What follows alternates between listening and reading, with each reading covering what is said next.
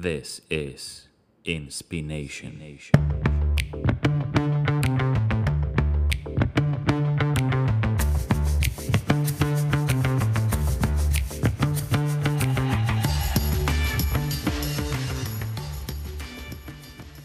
Hello, good evening, and good morning, I think, in Mexico.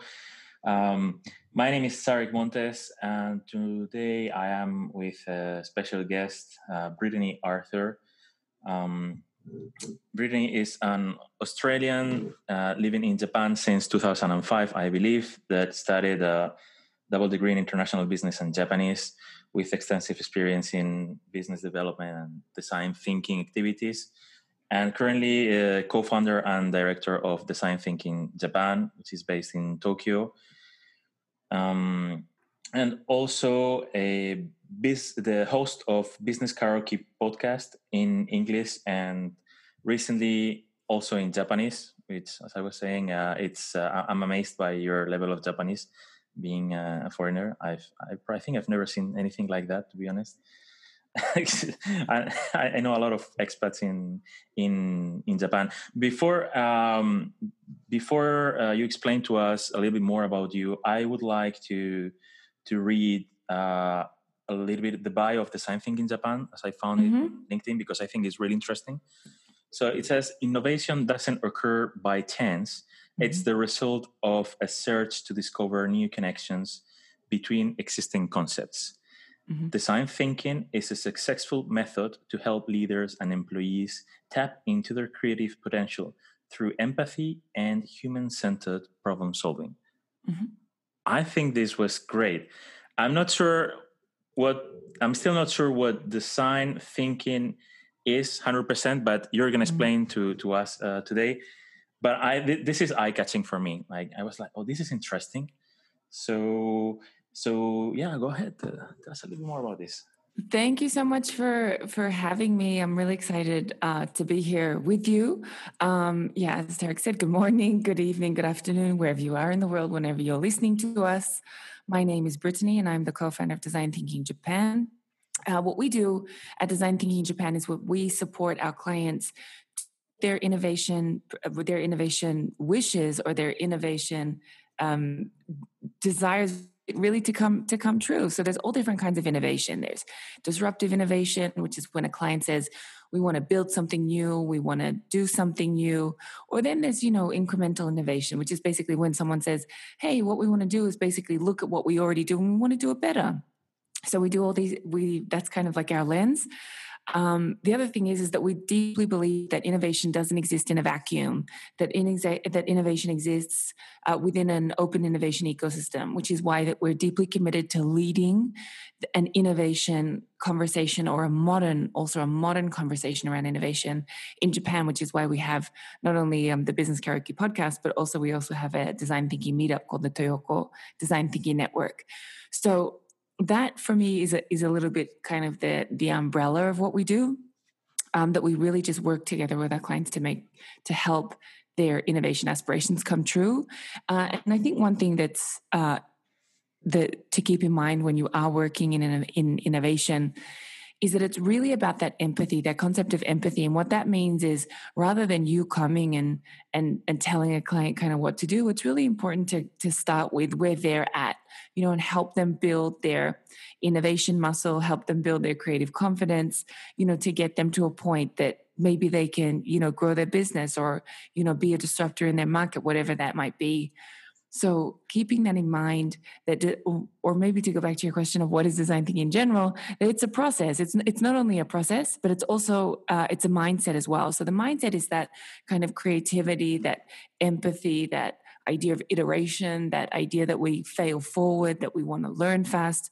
But in terms of the process, for me, one of the easiest ways to kind of to make an analogy around design thinking is that if we were to go anywhere we would often use a map. So if we said, okay, Tarek, you and I are going to go from point A to point B, it would be not only more common, but it would be the better, more intelligent thing to do to use a map. However, when it comes to humans and when it comes to conversation, often we begin a journey without a map, and that makes no sense. So what we do is that we use design thinking to kind of be that map in the background, because design thinking really is that step-by-step process. So rather than just kind of hoping that you end up where you want to be, design thinking is more of a process that you can almost rely on you getting to where you want to be. Wow, this is really like a breakthrough concept for me, especially because, and this is something we've discussed in the past.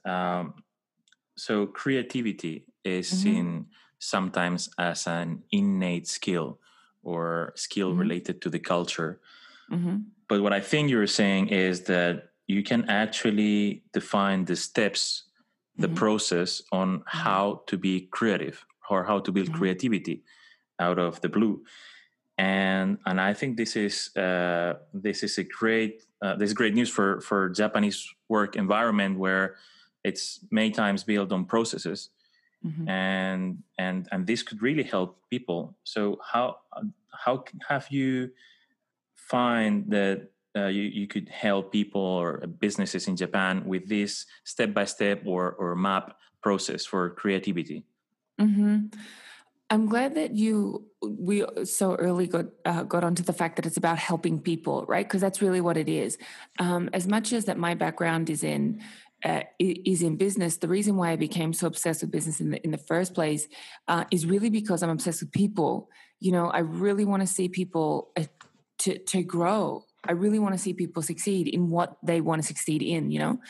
So when it comes to design thinking, and you mentioned that creativity being an innate skill, the thing that I'm most excited about with the design thinking, not only mindset, but also process people, is that when there's a clear process, when there's a clear kind of recipe, then more people tend to get involved. And the reason why we need more people involved is because we have more complex problems than ever.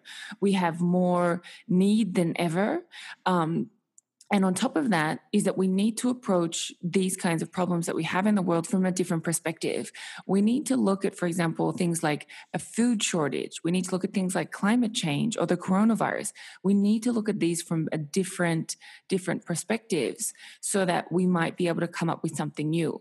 And so the reason that I'm so excited about design thinking as a process is because it's built on the idea that we work better together, right? So it's this idea of multidisciplinary teams. So rather than we're having a team of 5 engineers, we have one engineer, we have one finance person, we have one tech person, we have one HR person, we have one marketing person. The reason why we want to approach things in a multidisciplinary manner is because we get to a more robust solution quicker. So rather than, engineers having a conversation exclusively and then passing the idea on to marketing, and then marketing having a conversation exclusively and passing it on to the customer. And then, there's a lot of insights that get lost. There's a lot of ideas, there's a lot, probably even improvements get lost, that what the engineers created, or for example what the marketers what kind of stories they might write. The idea is, if we do it together from the beginning, that the solution will be more robust in the end.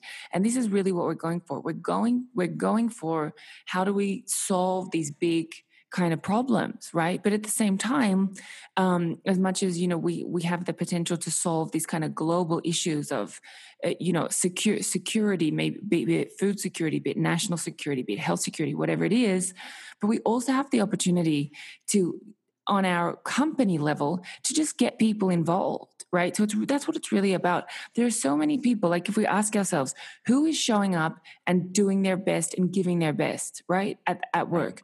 Often the reason that they're not doing their best or giving their best is not because they don't want to, it's because the environment doesn't fit.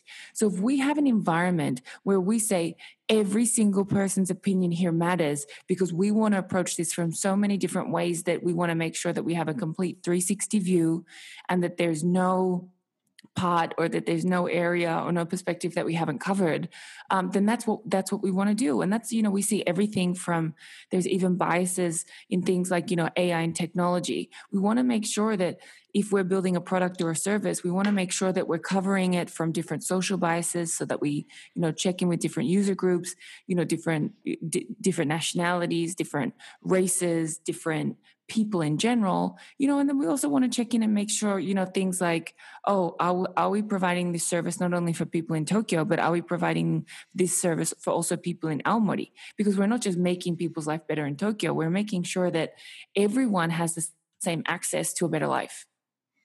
Yeah, wow. That's great. It sounds to me a little bit like the ideal structure, the ideal work culture. However, in real life, in companies that might not be so good at this, how would you help them? How would you start applying? What are the steps you usually follow to start applying these concepts? That's a great question. The first thing that we need to do when we are working with a design thinking model is, once you kind of got that mindset ready, which is that empathetic, user-centric, it's okay, to go back and test and learn and iterate mindset. Once we've got that done, the next step is to really understand that what we need to do is map multiple futures, right? And the reason that we need to map multiple futures is because I don't think there's ever been a better example there's been no better example when I've been alive than the 2020, that has kind of encouraged people to see that a one linear growth platform or one linear growth projection is not going to be as secure. It's not going to be as confident. It might not happen like we thought it would be. So what we want to do is that we want to move to this kind of multiple future mapping. And this is really great with design thinking, because we begin with the user in mind, we gather data, we recognize patterns, and then we can develop multiple solutions. So what we want to do is use this uncertainty in the world to our advantage, and then create multiple solutions. So if you're a company, the first thing that I would do to encourage you in getting into this kind of more agile, user-centric approach to operation would be to map multiple futures. And so what you want to do is, once you have that kind of, multiple futures that might either, but of course they all have to be in line with your business strategy. So once they're all in line with your business strategy, but then we have different ways to approach it. And so that's a really great thing, because then if the market changes, or if your business changes, or if the environment changes, whatever changes, then we've already gone through this process of, mapping multiple futures, and that we can use, for example, different solutions that we've already developed, that we can simply then go ahead and implement them. So you said map multiple futures based on my business strategy. So let's say I'm a business owner, and my business strategy changes over time because circumstances change. So would that impact this initial mapping of the multiple futures? It's like a retrofitting process that is continuously updating. Yeah, that's certainly one way to think about it. What we want to do with design thinking is that we want to use existing assets in different ways, right? So it's about repurposing existing assets.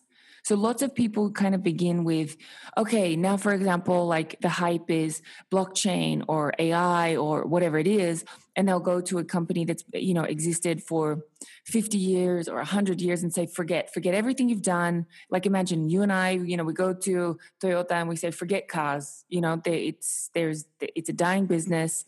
Forget it, start with blockchain. Well, that's not really what we want to do, right? Because imagine how many assets Toyota has through their cars. So not only do they have materials, but they also have data, right? So what kind of data, what kind of relationships, what kind of assets exist within the company, and then how can we repurpose them?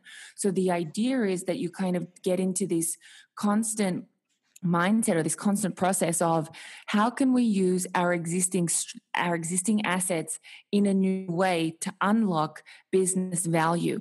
So this way, when you kind of approach it from this mindset, you don't have to kind of wake up one day and say, oh, okay, do we have to change our business model? Because I'm very sure that over time your business will take many transformations. The idea is that we develop this mindset of we're constantly looking to repurpose our assets in new ways, right? So getting back to the very, very beginning, when you talked a little bit about what we do at Design Thinking Japan, it's about connecting those seemingly unrelated topics in a new way. And that's something that design thinking helps us to do, is it helps us take the existing assets that we have in the market and also that we have in our business, repurpose them so that we unlock new business value, not only for us as a business, but also, for the market as well.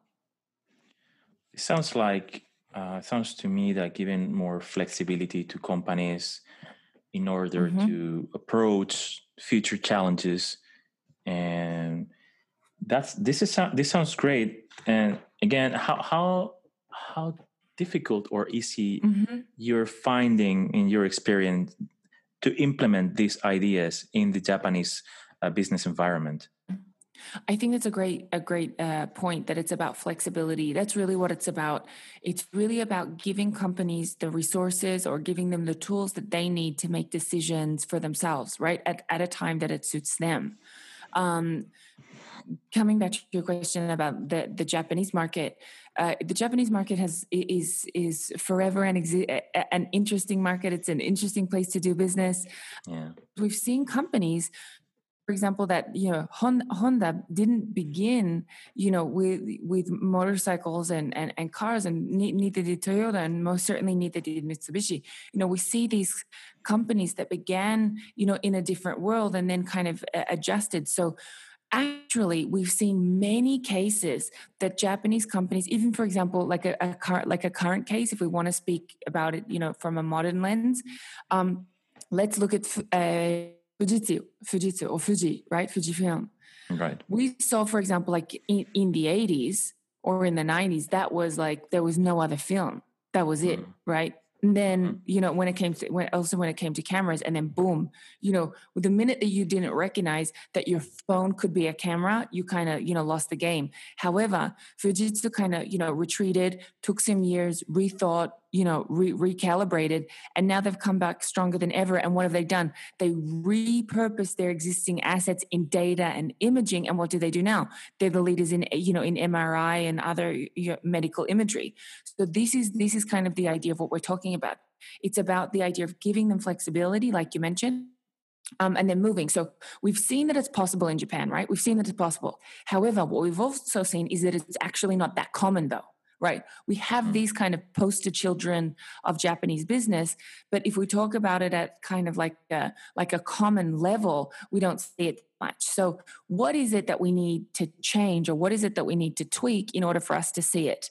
And I think there's so much about design thinking that really is some Japanese culture. There's this idea of user centricity, that, お客様は神様です, that you want to, that the customer is God, you're thinking them, Japanese services are very mature in terms of the kind of experience that they want to give people, right? But at the same time, we do see that there are challenges. Like if you even go to something as simple as a restaurant and you want to change your order, you want to do something as simple as, instead of rice, I'd like bread, for example. This is absolutely would blow the waitress's or waiter's mind, and they would have to go to their manager, and then you would have to wait 10 minutes for this to be able to, So if we see this at kind of like a very common environment, imagine what we see at business, right? So what we want to see, in Japanese businesses is that we want to use this kind of energy that they have, that they want to serve their clients, that they want to exist beyond the next quarter, because this is different compared to, Western businesses where it's always about, shareholder value and, producing for the next quarter. But we see in Japan that they do have the liberties, they do have the luxury to stop. And for example, like the case with Fujitsu we were just talking about, we saw that Fujitsu, did not reach the kind of returns that maybe their shareholders were expecting, for a couple of years, because they wanted wanted to do was redesign and reinvent themselves, right? So how a Japanese company would then do this on a more common level is that it really begins with that role modeling of behavior at the top. So it really does begin with that kind of leadership, thought leadership, that you say, we are now a learning organization, right? Because the idea that you map multiple futures, right, inherently means that you're going to have to make a bet, right? It's which one are we going to bet on? And in order for you to bet, right, what you do is that you take all the environment that you like, the environmental factors into account, and then you make your best decision, right? It's not about, closing your eyes and kind of like Vegas style, throwing two dices. It's about, we want to take a really, sensible approach to this. We want to look at it from the user side. We want to see, is this product or service desirable to users? We want to look at the business viability. We want to see, is there a strong business model behind this? Is this a sustainable business model? And then we want to also look at the feasibility. Do we have the technology available to us in order to deliver this product or services to our people? And so once we kind of do that, what we do need to do is have this definitely management that say, yes, we are allowed to try. Yes, we can try different things. Yes, challenge the status quo. And the difference between Japanese companies that have been able to move quickly and not has really been that top management in taking a strong stance. Of course, there's that Toyota principle that everyone can have an idea, and that's certainly true. But if business change, I think this is true. It's certainly true in Japan, but I also think it's probably also globally relevant, that if we have this behavior, this learning, if we become a learning organization, if we have this, this C-level saying, yes, we're okay to make your best bet. And if that bet doesn't work out, that's okay. In order to build this kind of culture within the organization, I think that's absolutely critical. And once we build that kind of learning culture, I think that's when we can really see businesses, try different things, and then, maybe unlock hidden business value that they didn't know they had. Yeah, I think that's a great point. And when you mentioned learning organization, and you mentioned that you have to bet, and basically you could fail. Mm-hmm. And I think in my simple mind, companies are either a product of the society, the people that work in the company, mm-hmm. or at least related strongly, mm-hmm. because at the end of the day, it's just humans working together. So what I've noticed in the Japanese society is that failing is not as nicely regarded as in the West, especially in countries like the US, where failing is almost like an mm-hmm. honor badge that you show as experience. Mm-hmm. So how would you, from a cultural perspective, implement a mindset mm-hmm. of failing? It's okay to try and fail mm-hmm. in a culture that what we see when we talk about individuals is that failing or showing failure might be sometimes even a shame. Absolutely. The first thing, and perhaps one of the things that I found most effective, is that we need to reframe failing, right? Reframe failing. Because even in Silicon Valley or in these kind of, like Western startups, the idea that you just fail and that's it, that's not really what failing means. So when we go into a Japanese organization, we have to give them the context of what failing means. Failing means failing is okay, but learn from it, right? That's really what failing is. So when we're trying to introduce this, almost, curious mindset in a Japanese organization, I would recommend that we reframe it from, it's okay to fail, like, 失敗してもいいですよ. If you say that in Japanese organization, they'll look at you like, are you kidding me?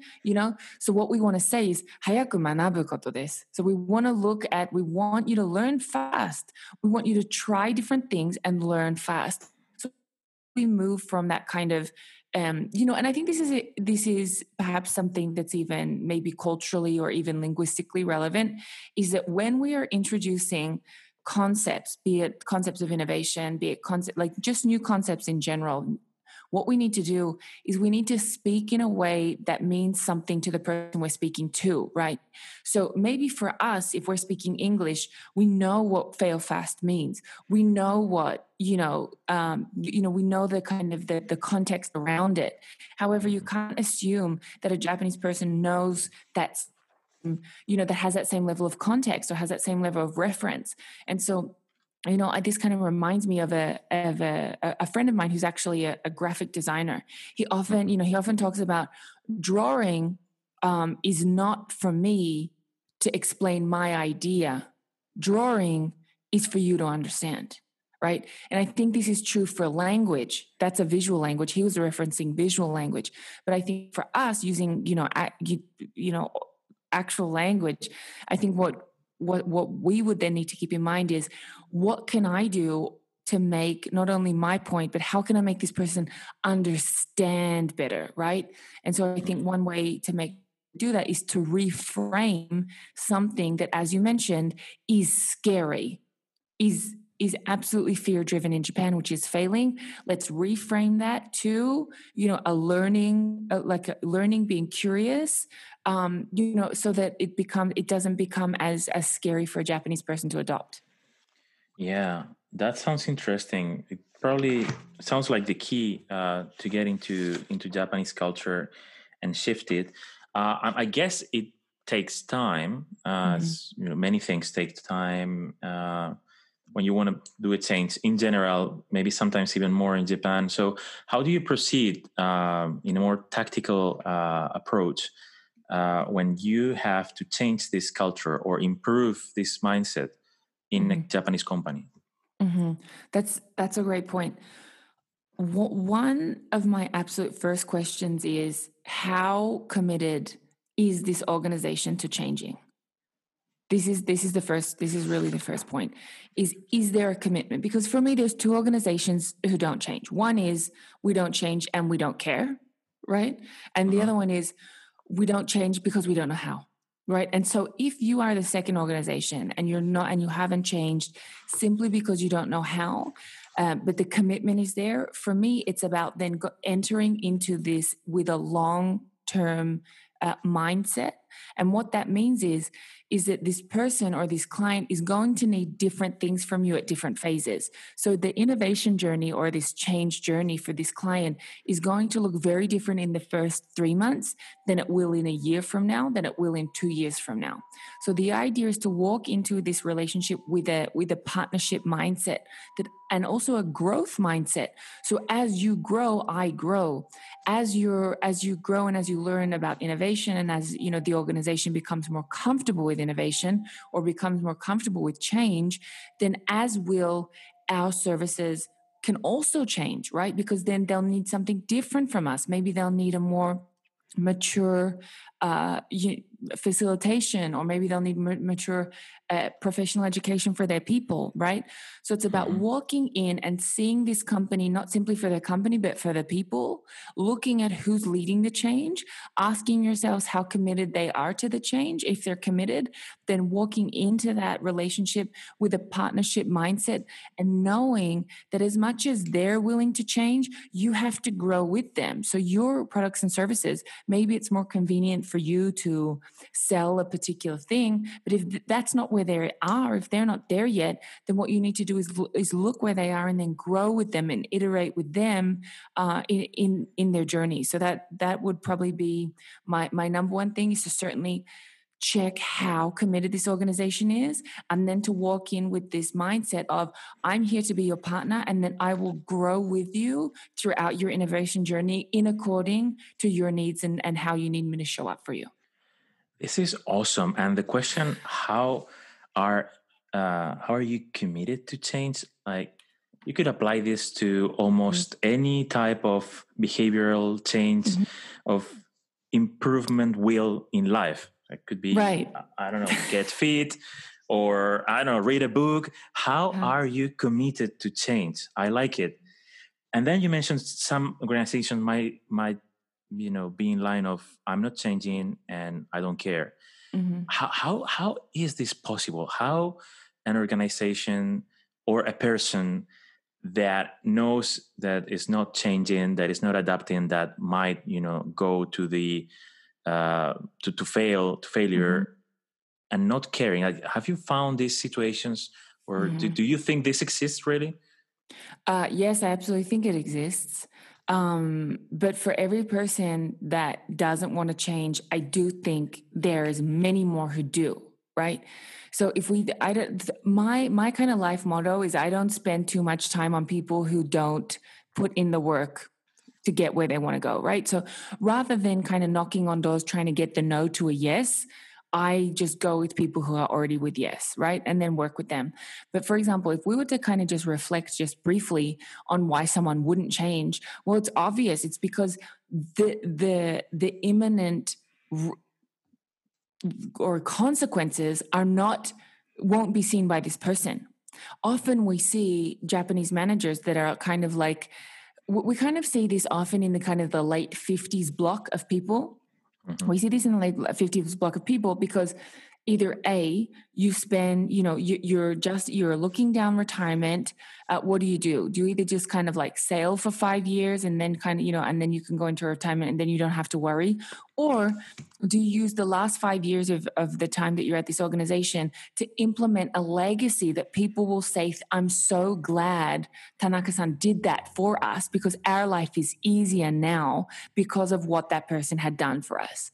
And I think the managers that don't see that even if they're not making a decision, even if they choose not to change, that they're simply passing the bat, right? They're simply passing the problem down the line. I think that's not only I think that's not only completely irresponsible, right? It's completely irresponsible Yeah. just because it's not your problem to pass it down the line. I think it's not only completely irresponsible. I also think as a human or as a leader, for me, it's incomprehensible, because for me, it's about every interaction that I have with someone. I want them to leave thinking that their life is better because of the interaction that we had. I would be devastated as a person that if the legacy that I had at a company was, she had 10 years to change this and she didn't, and now look what she left us with. That would just be terrible for me. Yeah, I completely agree. And by the way, I think that not taking a decision is actually taking a decision of Absolutely. not doing Yeah. anything, right? I would say this type of people have no mid or long term vision at all, and Mhm. probably with a bit of selfishness in the recipe. Um, you mentioned that you prefer to focus on the companies that or organizations that see no change but want to change. Mhm. Do you think that working with these organizations and expanding this mindset would avoid having in the future having the kind of leaders that decide not to change anything while they should be? I think that's a great insight. Yeah, I wouldn't be surprised, because another reason I guess why people don't change is because if they don't know how, it's scary. And often, for example, with these organizations that say yes, we want to, but we don't have a map. Um, they look and they go, oh, gee, how can we start? And so our job is to kind of get them starting as quickly as possible. And then I think what's even more effective than us leading the change for them is for us to kickstart the change for them, that kind of like initial kind of point me in the right direction. And then for them to then use their own people, their own insights, their own knowledge to then design their own change journey. I think that's really key because innovation for each company is going to look different, and I think that's a great thing because each company, and as you and I know, if we think about it from a Japanese context, companies are not only companies but they're cultures, within. So, Right. Toyota has a different culture, Sony has a different culture, Mitsubishi has a different culture, even Mitsubishi Motors versus Mitsubishi Bank, they have different cultures as well. So what we want to see is we want that each company uses their own assets or uses their own context to change, because the more that this change comes from within, is the more that they're more likely to commit to it, because they see themselves in it, right? Because if I were to come and give you a perfect blueprint on how you were to change, or how you can innovate in your organization, if you were to look at that, and it's like looking into a mirror. If you don't see yourself, then this blueprint is just another piece of paper that you just put on a pile and you just ignore. But if you see yourself in this blueprint, if you've been involved in the design process, if in this innovation journey or in this innovation blueprint that we've built together, that you see your own company's assets, then you recognize, this is not just as off the shelf innovation proposal. This is something for me. And that's Right. really what that we really want to do, is that we want to create that connection, that personalization for the company, so that they're more likely to commit. Which really gets back to your point, Tarek. Yeah. So you mentioned see yourself involved, see your company involved in the change. Yeah, I think that's key, and probably there is a bit of education to provide to the leaders that don't care. I want to believe that they do care, but maybe they're afraid, or as you said, they don't know how to do it, and they just go ahead with this more simple solution, which is don't change anything. So let's say a company in Japan is interested in changing. They don't know how to do it. How would they approach to your company or organizations like yours? Thanks.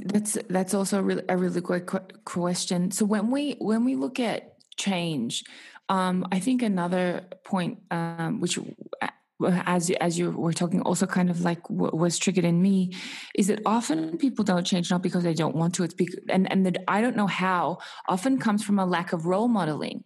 And what we've seen, for example, in the Japanese economy in the 80s and the 90s, is that the Japanese economy in the 80s and the 90s is not the Japanese economy in 2020, right?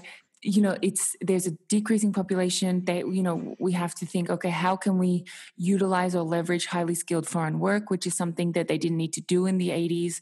Japan was a very self-sufficient domestic market. That's not the So these managers are now looking at not only an international market that, in my opinion, many are completely underprepared to enter, but also they're looking at that's a domestic market that they were used to, right? So what we need to do is, because that they've never had a role model, that they don't have a blueprint to then move forward. So to understand that maybe this kind of generation might be the role model, or might be the blueprint for many generations, probably for the next 2 or 3 generations, especially when it comes to, having concerns about the environment, having concerns about, immigration and, utilizing foreign professionals. This is something that no one's ever had to worry about before. So this is kind of like something that we're really, as a community, really have to approach new, right?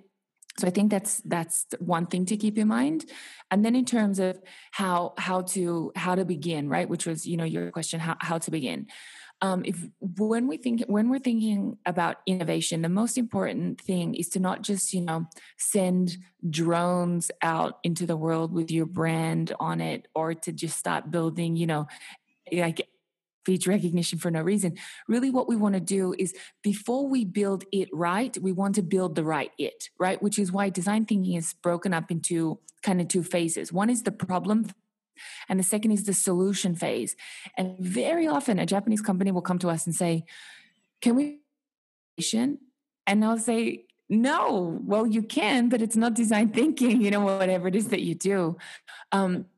Because is make sure that we understand the problem before we leverage or design a solution, because it's not simply about, as we said, letting robots out into the world.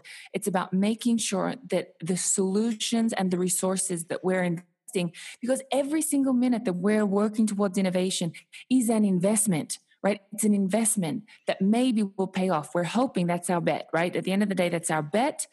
that this particular innovation will pay off. But any innovation work beforehand, before it's a business model, before it's a product, before it's a service, then so we have to be very purposeful and very careful with how we invest.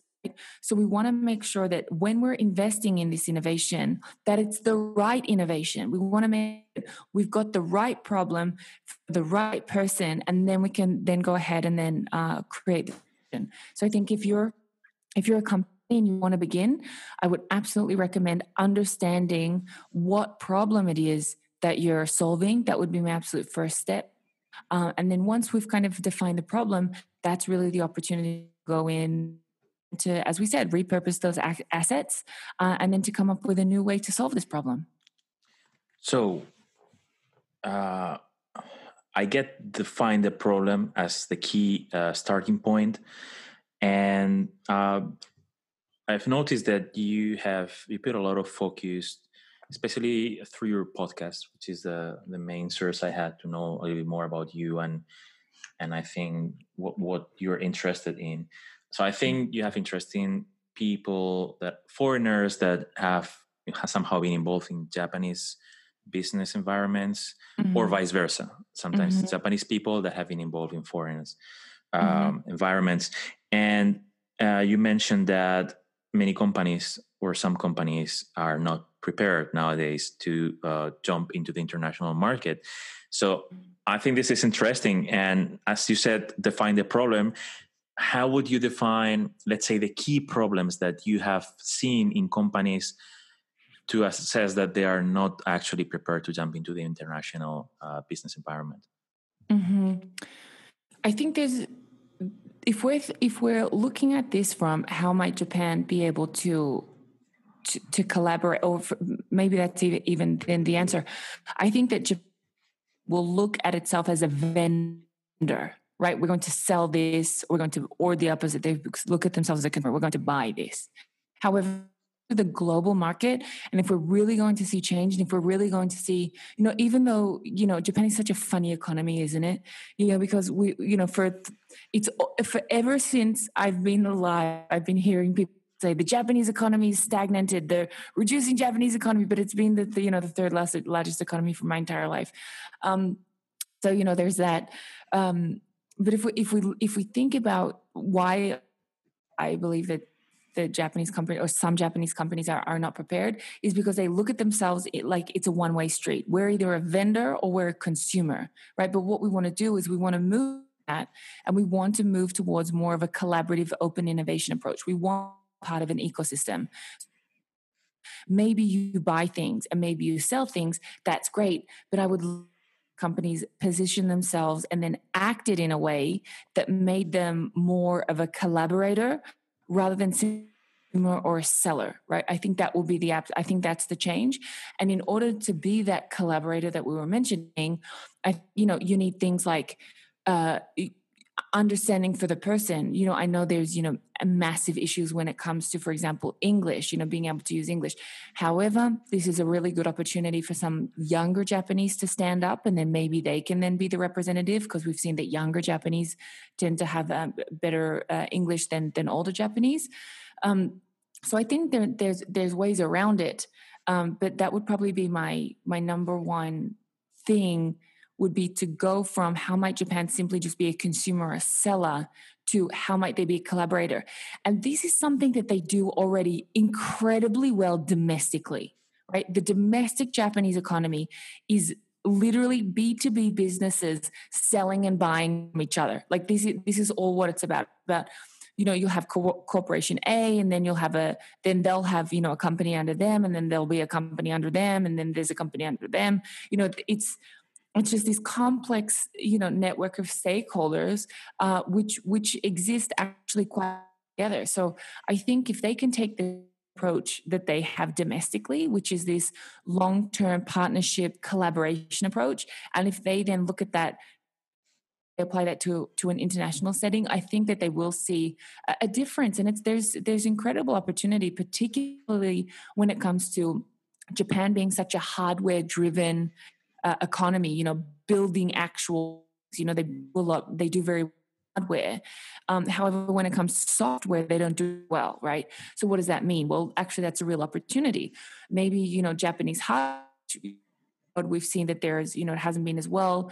We've seen people that, there was this exodus to China, and then people saying, oh, well, actually quality isn't as good. Maybe we should put in, the extra money for the Japanese quality. There's a lot of opportunity, particularly now that people are rethinking their supply chain, particularly after the coronavirus.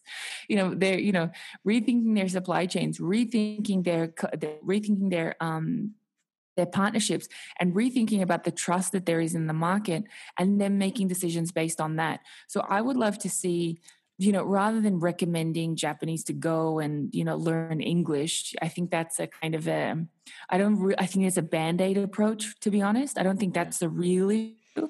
I think the real issue is that they think there's Japan and then there's the rest of the world, rather than thinking of Japan is a part of our global ecosystem, and that moving from the simple consumer model that we buy things, we sell things, to how might we be able to contribute, right? Because there's so much we contribute. It's not only about, finance, for example, that, Japanese, large companies have a lot of cash, right? They have a lot of cash, which they could then go and then use for example, foreign startup. There's a lot of opportunities to collaborate, but we're not only talking about, for example, really tangible things like, investment capital, but we're also looking at things. What about ideas? What about people? So to then collaborate and then share not only capital, like financial capital, but also, intellectual capital. I think that's really going to be the way forward. And I think any manager that takes we're here to collaborate, we're here to be a partner, we're here to share not only our resources, but also, our people and our ideas, I think will be the manager of the future, regardless of their level of English. Yeah. So vendor/consumer versus collaborative business style. So you've explained about collaborative business style, but I'd like to understand more. So let's set an example, a company that is selling some hardware, I don't know, cars, for example, why not? And they have this mindset of a vendor. So they go sell cars all over the world. How would you help them shift that mindset to a more collaboration business mindset? What would you advise them to do to be more solid in the foreign markets? One, I think it goes back to one, which is to be able to recognize opportunities. And I think recognizing opportunities is the same as defining the problem, right? So we begin at the beginning and we say, how might we either bring more value to the car, or how might we become more than a car? How might we even redesign our business that the least important thing that we deliver to our clients might be the actual car itself, right? Imagine. So then we move from, for example, like a hardware model to, even we start thinking about mobility. When we replace the word car for mobility, immediately our brain starts ticking. Okay, what does mobility mean? Well, mobility actually is then even before I get in the car, and it's also after I get in the car, right? So, things like that. And then you can invite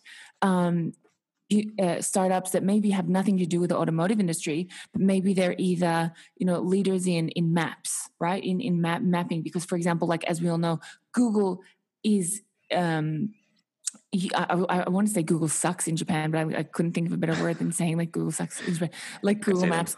You know what I mean? Because Japanese people don't use Google Maps like foreign people do, so the data isn't as good, right? So, but we need like all those tiny little streets and things like that. You go down a street, you're like, this is not the street. What the? So that's what imagine you could invite someone like that. You could, for example, like invite like a UX design agency. Maybe you have whatever it is, and you can start thinking, like, firstly, define the problem, or even define the opportunity that maybe you want to, introduce, different things or different offerings into your sales cycle, and then invite them over. Or and this is something that we can even do even more easily now online, is that we can collaborate. You don't have to travel. We have Google Translate, so if you want to type an idea, just put it into Google Translate really quickly, and then people can more or less understand what you're trying to say. So I think this goes for not only English to Japanese, but also Japanese to English, or Spanish to Japanese, or Japanese to Spanish, whatever it is. And I think that's kind of where it begins. I think it begins with that mindset of, let's look at what we do, but also let's kind of take like a hero approach. How might we be able to be the hero of this story? What let's zoom out. Let's make this bigger. Let's think about how we can take our cars and make this a part of, how might we be able to improve people's lives and stuff.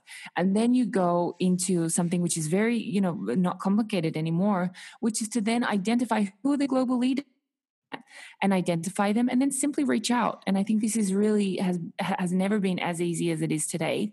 And take a collaborative and develop something together, because the more that you develop something together, then we move away from that, what we were talking about, that vendor seller model, and then we move into this collaborative approach. And I think that this is possible not only for these larger Japanese catered to companies, but I also think this is possible for a small to medium enterprise in Japan. Yeah. How can I be the hero of this story? Another golden sentence I just captured from what you said. I really like it, and I think it can be applied to so many other aspects in life.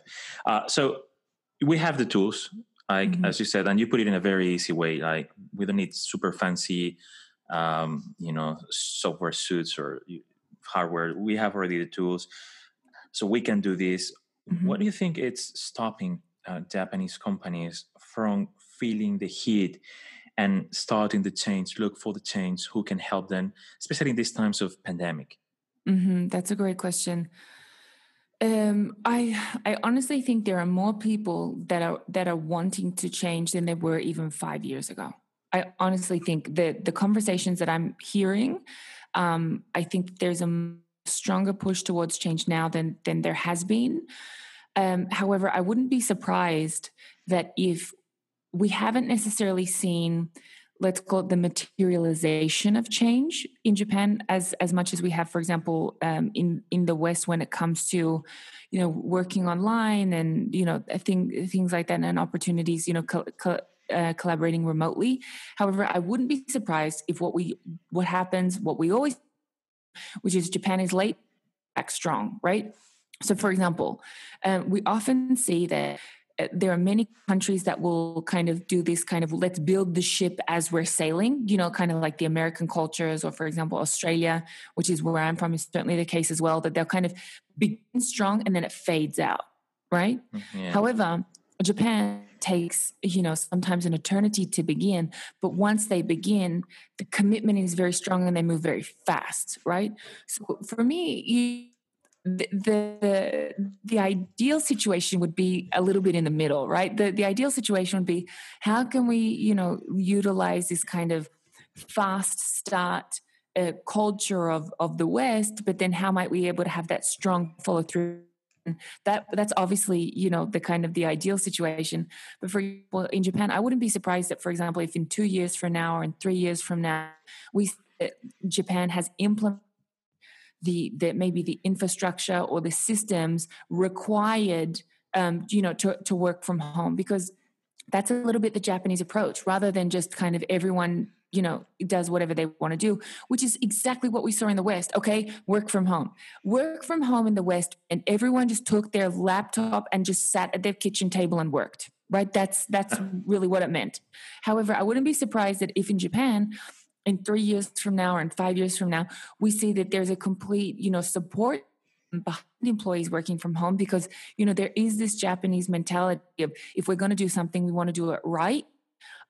So yeah, I do certainly think that, they're behind, and there are some managers that are not changing, but I have a feeling that there's a lot of seeds being planted now in this pandemic that we won't come to fruition, or that we won't see probably for another 2 to 3 years. And I wouldn't be surprised that if in the West we're still kind of having this, completely disorganized approach to home office, where, because there's so many questions. Who pays for your internet? Who pays for all the extra water that you're consuming? What about your electricity? It's literally work from home in the US just means take your computer and just sit at your kitchen table and just work there. That's all it means. There's nothing more behind it. I wouldn't be surprised if, in 2 to 3 years we see more of an organized approach implemented by the Japanese. That's a very interesting point, because I think that the time frame that things take to kick off in Japan has usually been regarded as a disadvantage rather than Mm-hmm. something good. And now you're just explaining why sometimes taking your time is good, because it brings you to a more solid state where you can move through. But you're also saying that it's somewhere in the middle between just go do Mm-hmm. it even though you don't know how to do it, and being 200% sure that you Mm-hmm. you can do it, to Exactly. start doing it, right? So yeah. Exactly. Yeah, I wonder what, in my mind, foreigners in Japan um, might be a good opportunity for Japanese people and companies to bring this change, because Mm-hmm. it's, in my mind, it's like this mixture that you've Mm-hmm. explained.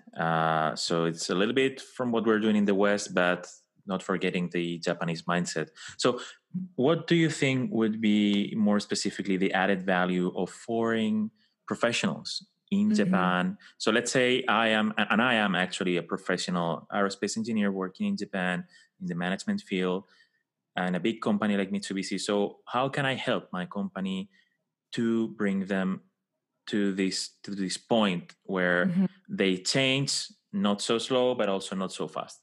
Mm-hmm. I think you wear two hats. One is that you're a foreigner, right? And the other one is that you're you, right? So there's that diversity as well.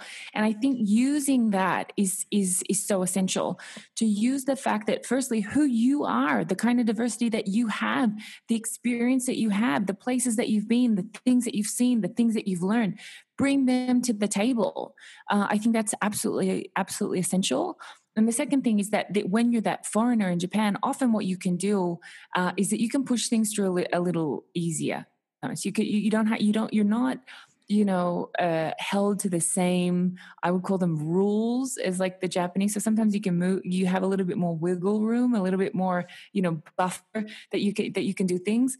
And I found, as long as you use that in a positive way, that you use that, with good intentions, I've seen that actually be really positive, because at the end of the day, your managers or your bosses or the leadership is looking for allies for change. They're looking for allies. So what I think is maybe your role as a foreigner, is for you to certainly show up with, firstly, who you are, because before you're a foreigner, uh, show up with all of your different assets that you have, all the different experiences that you have. And then, make it very clear in your organization that your leadership can count on you as an ally. And I think, and then you kind of get this kind of psych approach, where the more that leadership see that the more allies that they have, the more likely they are to move. And the more likely that they are to move, the more likely they are to develop allies. So we kind of see that kind of system, that it feeds into each other. So I would encourage you, as a foreign professional, to understand that you do much more than just you simply being foreign, but it's all of your experiences, and everything that you've learned. And then also, there's such a funny thing about being from an island, because I'm also from an island. Australia's a continent, but it's also an island. Hmm. That they don't have the opportunity to have seen things. And often the reason why things are as they isn't because somebody sat down and said, this is absolutely the best way that we can do it. It's often because it just kind of developed like that, and nobody has challenged it since. Speak up, learn the fact, utilize the fact, or even leverage the fact that we've been kind of taught abroad to speak up. Use that. use that. But also, if you want your to be sustainable, or if you want them to be adapted, bring everything that you are to the table, but also be aware of your environment, and think about how you can implement this, or how you can share your knowledge in a way that more able to be picked up by a Japanese company, And one way to do that is, rather than for you to, go into your own office and then build this perfect presentation, and then when you're done, present it, you'll often get a no. Try to get stakeholder input, or try to get stakeholder involvement and engagement as early as possible in the creation process. And I think that way you'll be able to see more of your ideas come to life. Interesting. So that's good for me too, from a personal perspective. This seems like some sort of art of war book teaching, like avoid the fight, get your enemies, be your allies before the fight, something like that. Anyway, I really like it. And so yeah, be an ally of your leadership. Yes. So they can be more confident. Mm-hmm. Show up as who I am before than being a foreigner. I think this is great Mm-hmm. because sometimes we foreigners used to take the role of a foreigner, like first thing, and sometimes we forget who we are as individuals. We are the foreigners. That's interesting, right? Especially exactly. in Japan, because we're maybe so different, or we feel, and then like, oh, he's the foreigner, or I am the foreigner, but I'm me too. I'm not just a foreigner. That's it. It's like if someone says, if you come with an idea and say, okay, regarding aerospace engineering, here's my idea. You don't have that idea because you're a foreigner. You have that idea because you're an aerospace engineer, Tariq. That's, Yeah. and because of my personal experiences in life, Yeah. who knows, my education, my work. Yeah. Because and I think if someone just came to me and said, I'm a foreigner, I have an idea, I'll be like, I'm scared. I'm not going to build an I'm not going to build an aerocraft or whatever they're called just because you said so, because you're a foreigner. I'd build it because you're an engineer, however, Yeah. Although I have the feeling that in Japan, it's kind of easy to get into this mindset, which I believe it's wrong. Like, I am a foreigner rather than I am me. It seems to me, and I'm willing to listen to what you think about this. The Japanese people are very curious people, and that's great. And sometimes they give foreigners the benefit of being right just because they're foreigners. I don't know if this makes sense. Like, because he's a foreigner, he said we have to do it this way. He's probably right. I don't know if you've experienced this. I have experienced this in the past in Japan, and I don't know. Is it a lack of confidence from Japanese people, or is it that? What is it? So I'm going to tell you my honest opinion. Yeah, go ahead. My honest opinion is they're doing it to shut you up. I don't think they're doing it like, not as in you, but I found when a Japanese person says, mama, okay, let's do it. It's not because they believe in it. It's because they're like, just shut up. Just shut up. We'll just do it. And they try to shut you up about it. So the way that you can move from just being shut up to actually being kind of, involved, is that rather than the idea and let's do it, the approach would be, I've learned this, and this seems like an analogy where this solution that I've seen before might also work. Let's together think about how we could implement this in our, unique context. And then that might move from, okay, he's right, to, and let's just do it, to, that kind of just shut up and just do it, to that kind of, sustainable approach, because that's what we want to do. We really want to get that people are committed to innovation or to change, not because we told them, but because they see it. Because that we leave, they'll stop.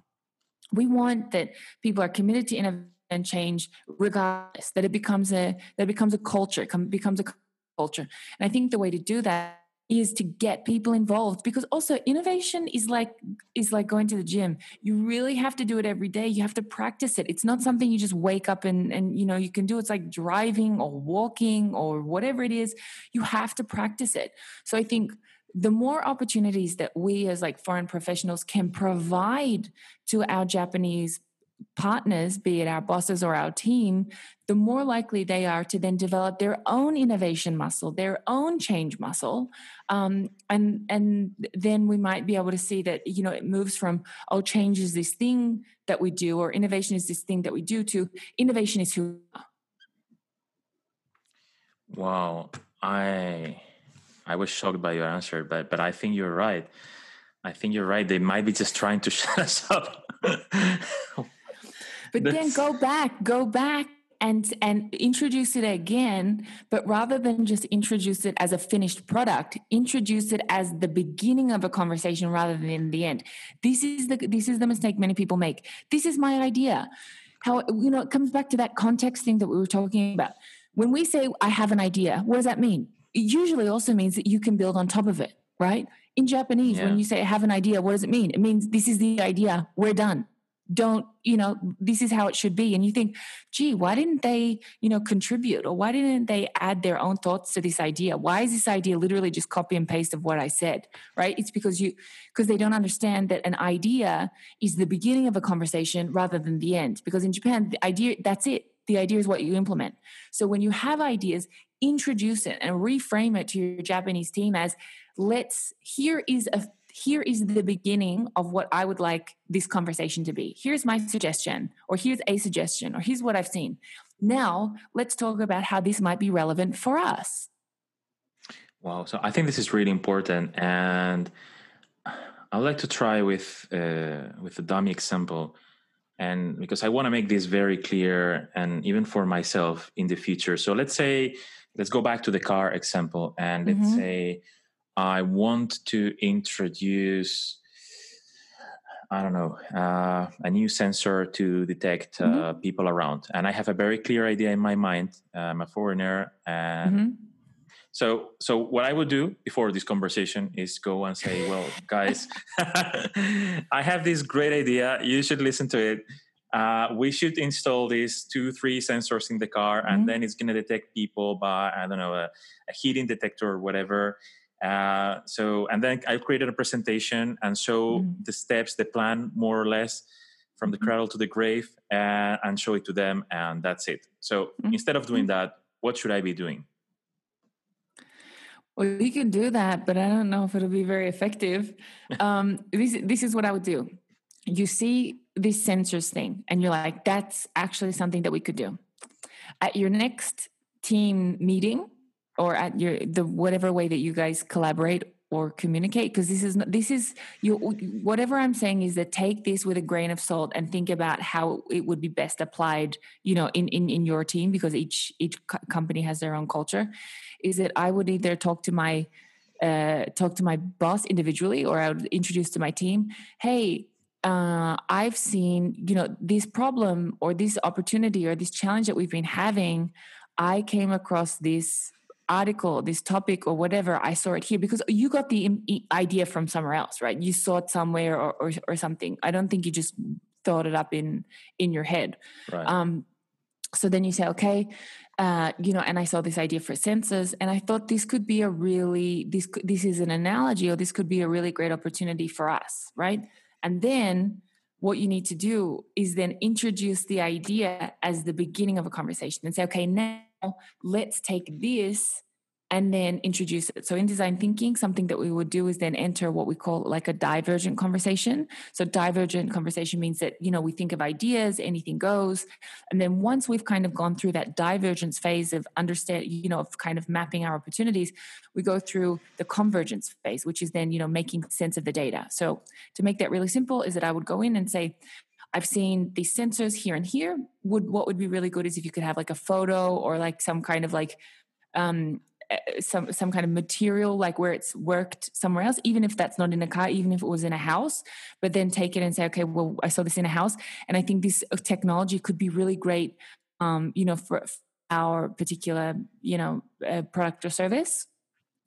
And then I would encourage input, right? And a way to do that is that you can ask, your colleagues to build on your idea. So rather than you coming in and saying, don't worry, guys, I've thought of everything, we're fine.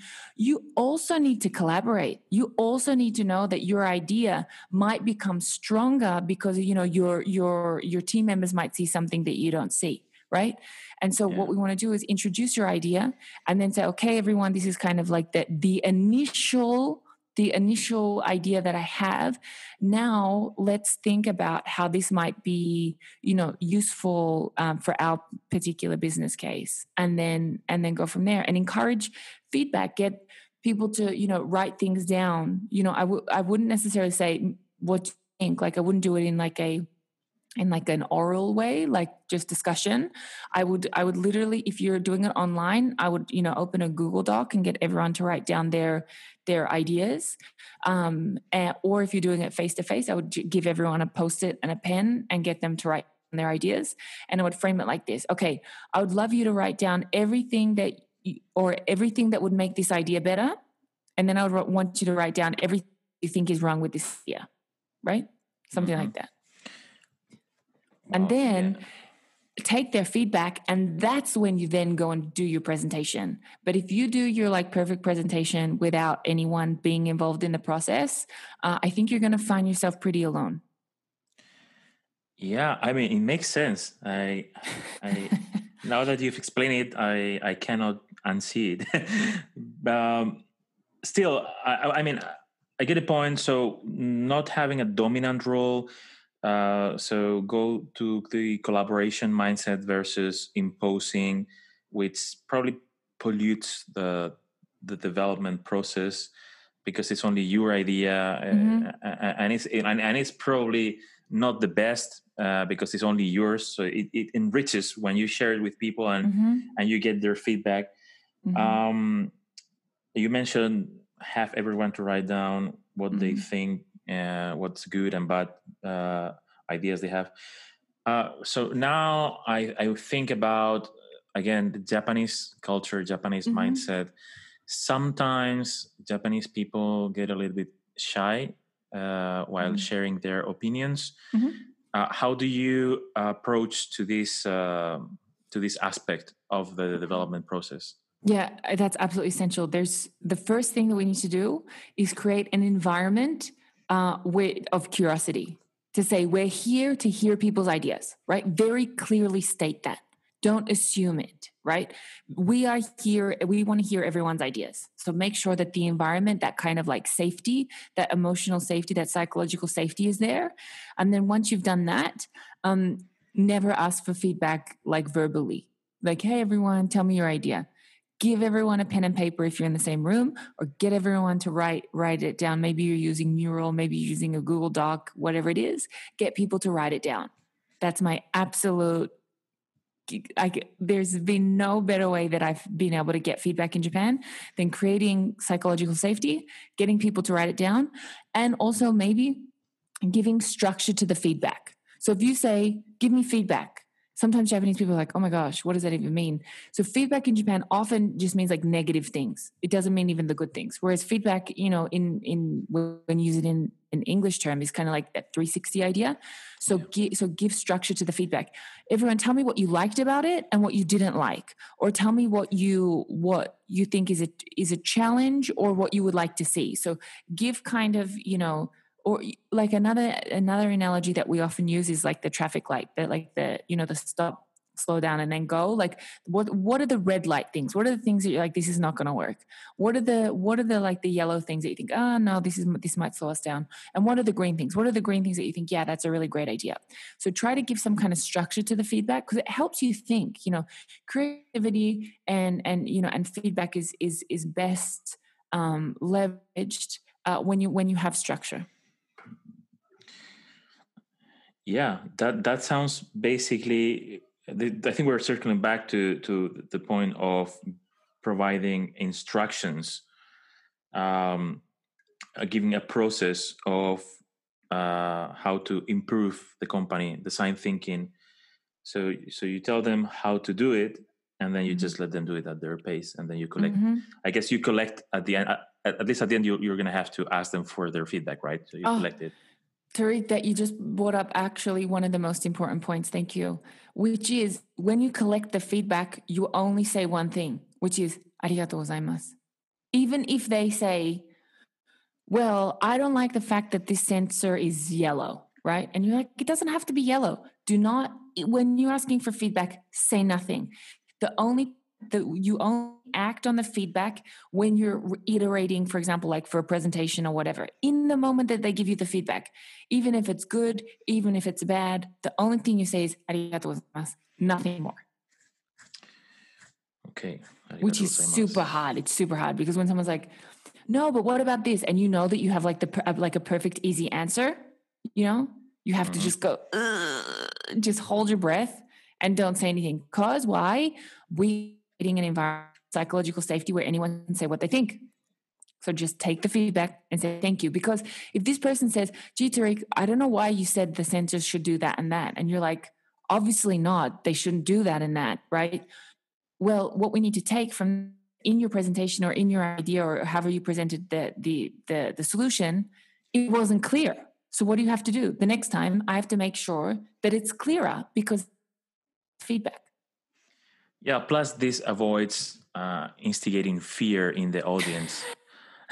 Exactly.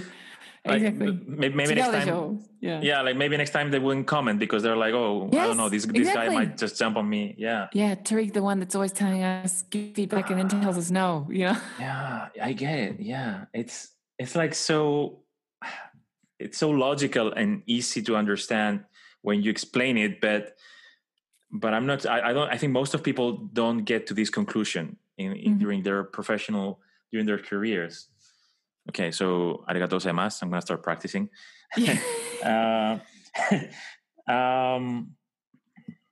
Create environment of curiosity. I like that. So set an emotional and psychological environment. Okay, so I think all this is great. I would like to know. So I guess you came up with all these ideas and methods, and which I think is fantastic. I'm guessing based on your experience, this must have come from somewhere. So how did you started getting in touch with the Japanese culture, and why did you come to Japan? How did all this started? So that's actually so in Australia, we learn Asian languages in school, the same way that some people, for like I think in learn English or German or French or something, right? Like in school. In Australia, we learn an Asian language. It just so happened that at my school, we learned Japanese. At my brother's school, for example, he learned Indonesian. So, it just kind of depended. Yeah, I know, it just kind of depended. It's amazing. Yeah. If you cut the world, where is Australia? The Asian side, it's the Asian side of the world. So in 99, they passed a law. It was maybe one of the last intelligent decisions Australia made as a country. That instead of learning like German or Italian or something like that in school, we learned an Asian language, and at my school we taught Japanese.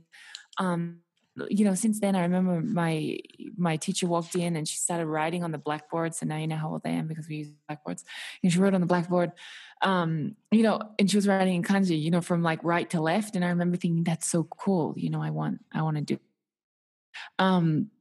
Obviously, just being a cool factor isn't enough to sustain a career in Japan, right? Yeah. So that was kind of like the initial, the initial kick. And then that kind of after that, I just kind of became, just deeply interested and deeply curious, not only about the culture, but about the language. I knew I didn't want to be like a Japanese teacher or something like that. Like that wasn't for me. For me, still at the end of the day, the reason why I'm passionate about languages, is because it connects me to people. So I thought, what's a great way for me to connect to people? Well, business is one of those ways. And as in my jobs, I saw, I also speak German, and I would see, for example, these very large Japanese and German companies collaborating, but for some reason, like it wasn't working. And I remember thinking, gee, there's something missing here. Even though, I have 3 languages, somehow we're not moving in the same direction. And for me, design thinking was then that extra layer of kind of unity or sense in a way that then leveraged my languages, because language don't necessarily get you on the same page, but following a process certainly does. So having that connection between language and then also design thinking was way forward for me. Well, this sounds like the perfect success story, because hardly at least in the sense of like, how did you came up with this? It's like a natural problem or lack that you've experienced in your life, and somehow you figure out how to fill the void, how to fill the gap with design thinking. And I think it really fits well after everything you've explained. So in my mind, you wanted to use languages as a tool to help others, but using your core skills, which are probably more related to business and the business development world. By the way, I found amazing that Australia is teaching Asian languages. I think it makes sense. I think it makes a lot of sense, as you said, from a geographical perspective. But I didn't know this. And for me, Australia has always been a country in the East, but with a culturally West. Yeah, West. totally. God save the Queen and everything. I don't know. I don't want to go into politics, but anyway, I'm surprised in a positive way. I really like this. So you've learned Japanese. How old were you when you started learning Japanese? 10 years old. Wow. Well, yeah. I wish I could have learned Japanese 10 years old. Amazing. So what happened then? Okay, so you started learning Japanese, and then I think you've worked in Germany as well. You spent some time in Germany, yeah, right? That's right. I was 8 years in Germany. That's right. 8 years? Yeah, I was in Germany. Wow. Wow. Yeah.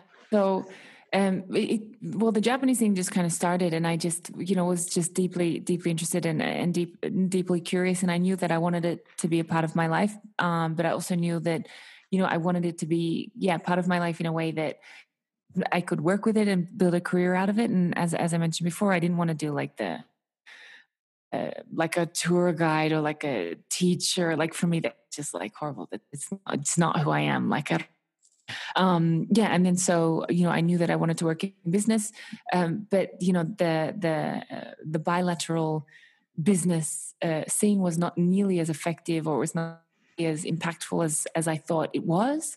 And then it wasn't until utilizing design thinking that we were able to leverage the good things. What are the good things about Japanese culture? What are the good things about this other culture? And then to create something together. So for me, that was really the key.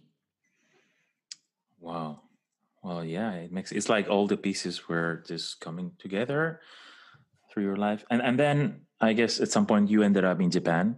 How old were you when you arrived to Japan for the first time?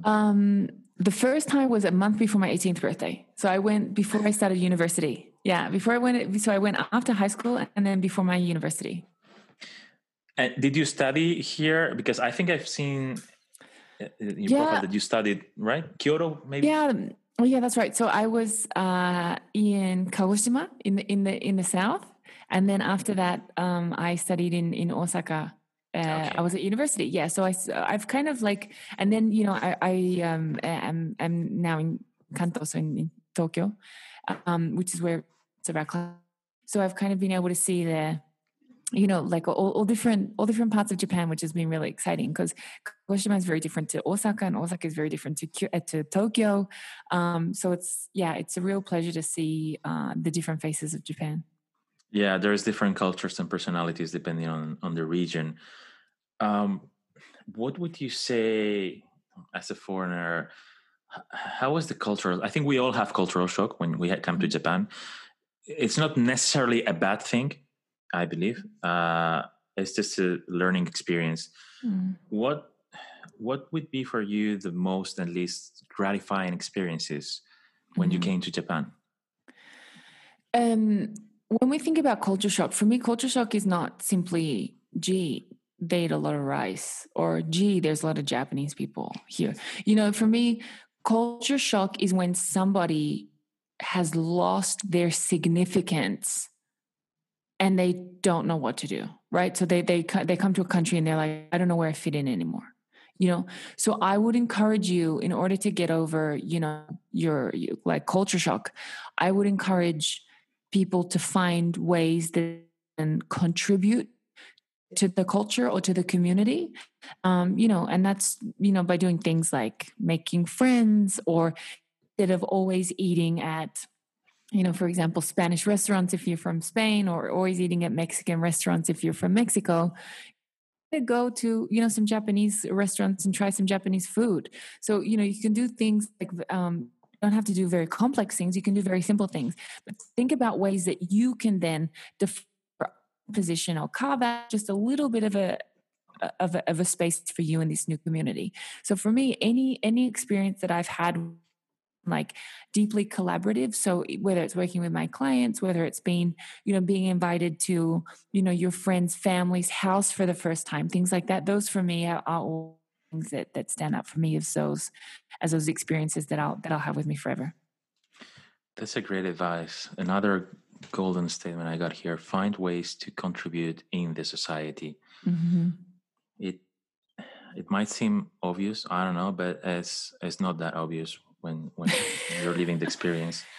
So, but I think you're right. I think it's totally right, and I think we as foreigners do have to make that effort, and and try to, as you said, contribute in the society, mix up with the society as much as possible, learn the language, and so on, so on. So yeah.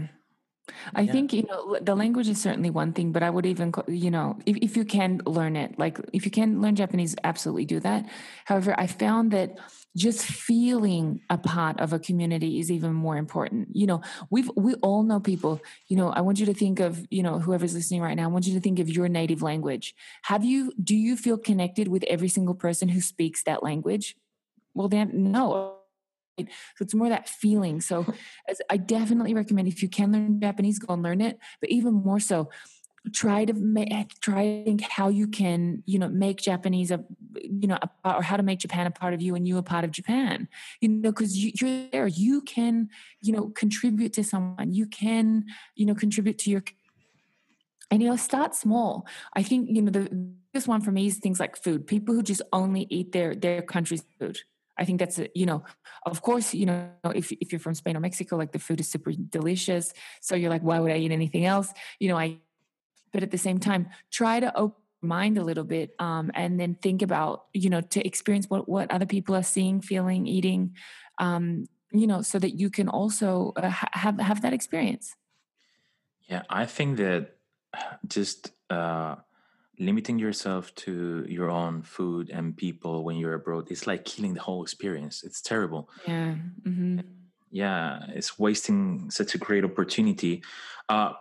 You said another thing that I really like: feeling a part of the community. So, in this aspect, what is the thing that you have done and feel more proud about in regards of feeling part of the Japanese community?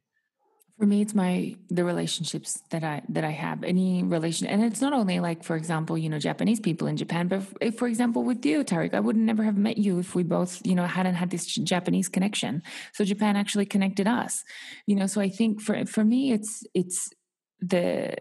absolutely the relationships of people. And then, for example, even now, for example, with the Business Karaoke podcast, to be able to contribute, little pieces of information that maybe wouldn't usually have, for me is just something super exciting, that maybe because of something that I did, maybe somebody's life is a little bit easier. That's for me just what it's all about.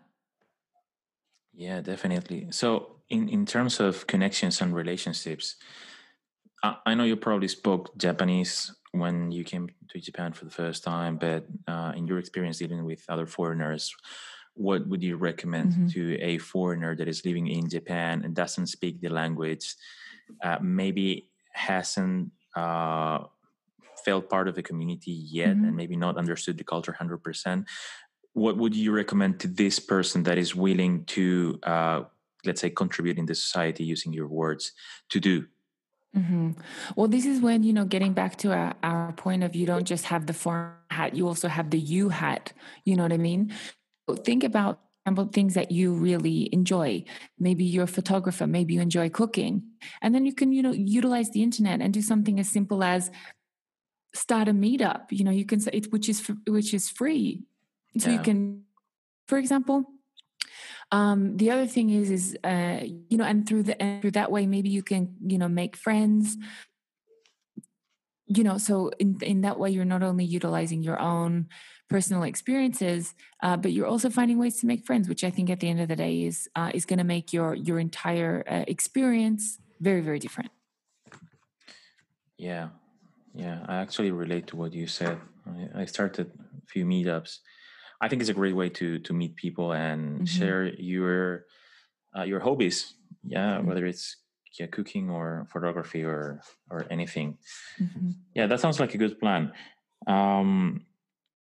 So, in this sense, how do you think foreigners, from a more personal point of view, can provide an added value to the Japanese culture? I think just people are. I don't think that it's about, rather than you going and forcing a culture or you trying to be Japanese, which is the worst thing the second worst thing that you can do is force your culture, right? The Right. first you can do is for you to become another culture, for you to just be 100% Japanese because you're not. So I think just understanding that you being you is enough, and then just can contribute and share your ideas and share your experiences in a way that's inviting, rather than dominating. Say this is what I've done. If you make, and that's a really great opportunity for you to then share your food with them and say, you know, uh, come to my house and I can, cook for you, and things like that. At the end of the day, people are people, but also understand that the Japanese culture, people at the beginning of a relationship are much more reserved, and then once you kind of do get into that, once you do become a friend, then you're a friend for life, really. Whereas, like in Australia, if you don't talk to someone for 2 weeks, like you may as well be dead. This reminds me to what you said before about Japanese companies taking more time to go ahead with a new path, but then being super solid about it. So related to the culture. Exactly. Yeah. So from following this personal tone conversation, how does a regular Tokyo day looks like for you? There is no regular Tokyo day, particularly in the year that is 2020, right? It's such a crazy time for everyone. But it does consist. I love being outside. I really enjoy being outside. I enjoy walking. So that's, for example, like we're in Minato Mirai, which is just near the water. I really enjoy just walking around, spending time outside. And Japan has such beautiful seasons. So I enjoy to spend as much time as possible outside. But 90% of my day is like client work. Maybe one day it's a workshop, maybe another day it's on a call with a leader that's looking to change and he's not sure how, and it's kind of my job to kind of help them make that jump. And I love to cook. Maybe that's why I've kind of referenced food so many times, in the podcast. And then I've also learned. Funnily enough, my mom actually doesn't like cooking that much, so I learned cooking from my Japanese host mother. So my kind of go-to recipes actually are Japanese recipes. Nice. So I enjoy cooking. Things like that. Kind of living. I guess my kind of day to day is kind of very boring because my work, there's so much going on. It takes so much energy that everything that's not work is like just very boring in a way. I see. What's the name of the park? I was going to ask you what's your favorite place in Tokyo, but I think you've mentioned that there is this park. What's the name of the park again? Which one? the one I think you said you go to a park. Oh, so in Minato Mirai? No, any Uh, kinds of Yoyogi is beautiful, but it's quite okay. busy. Anywhere in Aoyama is so nice. Of all the places in Tokyo, I'm more a Aoyama person. I really like Aoyama. Oyama? Okay. Okay. My favorite place is Omotesando. So that's the area, yeah. So like Aoyama Motosando, it's like the same area. It's kind of a hipster, modern. Maybe because it reminds me a little bit about the West, like the terraces, and you can eat and drink outside. I know, like sitting outside. Yeah, I like that too. Mm-hmm. Yeah, great place. So, what do you do when you are homesick? Are you ever homesick? I guess so. Everybody's a little bit homesick sometimes. I don't know if I would call it like homesick, but there is times obviously that you want to see your family, right? There's times that you want to see your family. And in those times, you either book a ticket and you go and see them, or for example, like right now where you can't, you kind of have to take a step back and go, okay, well, this is the situation that we're in. And at the end of the day, having your family is so important, and they're always going to be there for you. But you also have to think about why you moved in the first place. You moved to create this new life for yourself, and so it's to find ways to be thankful, or to be grateful for those decisions, for me, that kind of get me through those times where you feel like a little bit down. Remind yourself why you went in the first place. Otherwise you'll find yourself on the train one day and be like, why do I even live in Japan? Like, what the hell? You know what I mean? Like these crazy questions that come to your mind, in order for those questions to kind of like, to turn those questions down, just go back to the original reason why you made the decision, and understand that everything else that's the challenges is just really just a part of life. Yeah, I would say absolutely. I agree with that. And you just remind me about like going back to asking the question of why you did this in the first place, and also what are the values behind your actions. Why are you doing this? Maybe it's because of your family, or maybe it's because of your career, whatever. Yeah, definitely. Because very long times living abroad sometimes might be hard, but having a strong mindset definitely helps a lot. We're gonna start wrapping up, but I have a few more questions for you. Do you plan to stay in Japan for a long time? I'm curious. For me, yes. For me, the answer is yes. Okay. Yeah. I have no idea like how long, but I kind of like plan in decades. And for me, yeah, the next decade is definitely Japan. Okay. Tokyo or any preferred city? So I like Minato Mirai. So Yokohama, Okay. that area, that's kind of like for me, because like Tokyo is great, but I like things to be a little more quiet where I live, Yeah. Yokohama is an amazing place. It's so big as well. Okay, so a question I want to ask you is, how do you envision the future of Japanese companies in general? We're going back a little bit to the design thinking, but also if you want to answer about Japan in general, how do you envision the future based on your experience? I think there's, we're looking really at a critical time where the companies that, move to almost what I consider more traditional Japanese values, those traditional companies, how they begun, becoming learning companies, being able to, change according to the environment. There's been many companies that were even founded after the war, that are now very successful.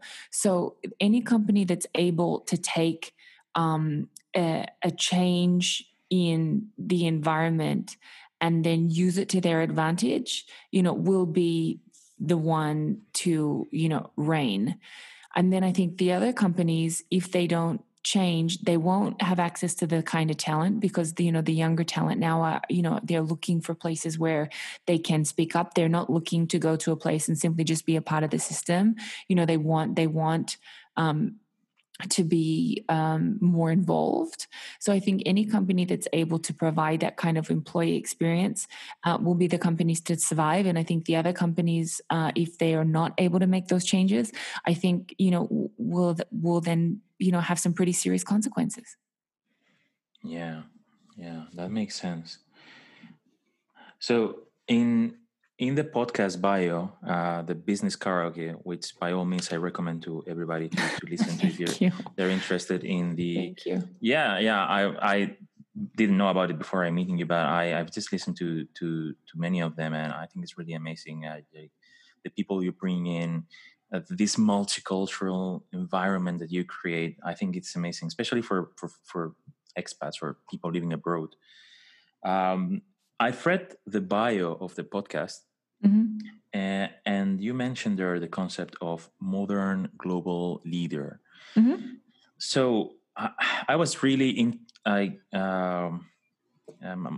catch my eye. I was really curious about this. So according to you, what should be the key skills and characteristics of a global leader in the modern world? For me, a modern global leader is someone who cares equally about people as they do about the business. For me, that's essential. And then I think these kinds of, and then how do we do that, right? So that's, for example, to have characteristics or, to be someone who's a learner, to learn things, to understand that maybe the solutions are not going to come directly from our industry. So for example, for me, we work in innovation, but lots of the input that we have that for which we run our session comes from organizational psychology and comes from Zen arts. So to be able to have like the humility to pick up different inspiration from different industries, and I also think to understand like a modern global leader is certainly someone that understands that their reach is much more broad than just their initial market. So they begin in their community, but they also understand that their business might exist within their community, but the business is certainly there to exist or to also then serve the global market, so the wider community as well. Yeah, that's. I totally share that vision. Yeah, I think it's the way to go. It's the way to go, definitely. So I have one last question, which is, what book would you recommend to somebody that is willing to learn more about what you do, about design thinking? And would you recommend another book that you liked in general, not necessarily related to design thinking, but something that has inspired you or helped you in your life? I think if you want to learn more about design thinking, depending on kind of your position or who you are, I would begin, with a book maybe on, if you're a creative person, then you can, maybe begin with something that's, a little more creative, or if you're kind of more of a people person, begin with something that focuses a little more on empathy. There's all different kinds of, there's a lot of books, and maybe you don't even have to look at something like that's called design thinking. Maybe just look into something that's more about people, that's more about collaboration, for example, because that, will really help you build your design thinking mindset. In terms of like a book that's inspired me just in general, one that kind of, stands out there's many, there's, for example, like anything written by, the now, late Sir Ken Robinson is always, outstanding. Anything by Seth Godin or Daniel Pink for me is always, up at the top of the list. But if I were to give like my one book that kind of really did change my life, was a book called Flow. So it's about, so the book is called Flow, Flow. Oh, okay. It's by a Hungarian psychiatrist. So really, it's about how to get into the creative process. So it's super interesting. Also, another book that's maybe less of a heavy read, because that's more of an academic read, is a book by Stephen Pressfield as well. So it's all about committing to the process. Okay, committing to the process. I like that. Okay, and from a more personal, spiritual, whatever aspect, is there any other book or movie or anything that you found interesting that you would recommend to your friends? I see the thing. The books that I told you are like the books that I love to read. Okay. The books are the ones that I love to read. But I also, am not only just a book person. One thing that I would almost recommend you to do, that instead of just like read, certainly learn, and consume knowledge and content and become better and all those things. But one thing that I would encourage anyone to do is to maybe create some more content, because no one has on this planet has existed in the form that you exist. So rather than, I think reading books is really a great thing, but also keep in mind how might you be able to contribute to industry knowledge. I think is as important as consuming industry knowledge itself. Not that everyone has to go in there and write a novel. Maybe you just write a blog post. Maybe you just write a LinkedIn article or something. But think about how you can push the needle or move the needle a little bit when it comes to your own industry. Okay, that's a great advice. So, Brittany, thank you very much. So the way I see you is you are so passionate about what you do. For me, it's a great pleasure to listen to people like you and know that passionate people like you are working on what's important right now. I think it's important to have people very committed and very motivated of what you do. You actually have motivated me in this new aspect. I'm really, and I hope, and I'm sure you did with the other people that are listening right now. I just have to say thank you very much for this fantastic experience. I honestly propose to do this again in the future and discuss how things have changed, hopefully for good or any other aspects. Before we go, I would like to read again a few of I call them golden statements that you've said, because I found them amazing. So find ways to contribute in the society when talking about foreigners living in a different country. Also find ways to contribute in the industry. You said just something similar right now. Care equally about people and business. How are you committed? Ask yourself, how are you committed? How can I be the hero of this story? I think this is an empowering statement for somebody that might be just complaining about things. So what can you do about it? How can you be the hero of the story? And the last one is innovation is like going to the gym. You have to practice it every day. I love that. You do. That's right. Brittany, is there anything else you would like to say? Closing statement for the audience? I would just like to thank everyone for their time, and that if there's one thing that you want to take from this conversation, it's that the what you contribute to the world is important, and make sure that you bring that to your business relationships just as well as to your personal relationships. That's a great advice to finish this conversation. Brittany, thank you again so much for your time, your kindness, and all your knowledge. Thanks for having me. Thank you. This is amazing. I wish you the best time, and I hope I can see you maybe face to face one day. Imagine in this post-corona world, imagine anything's possible. All right. Love that. Thank you so much for having me. Thank you so much, Brittany. Thank you. Bye. Bye.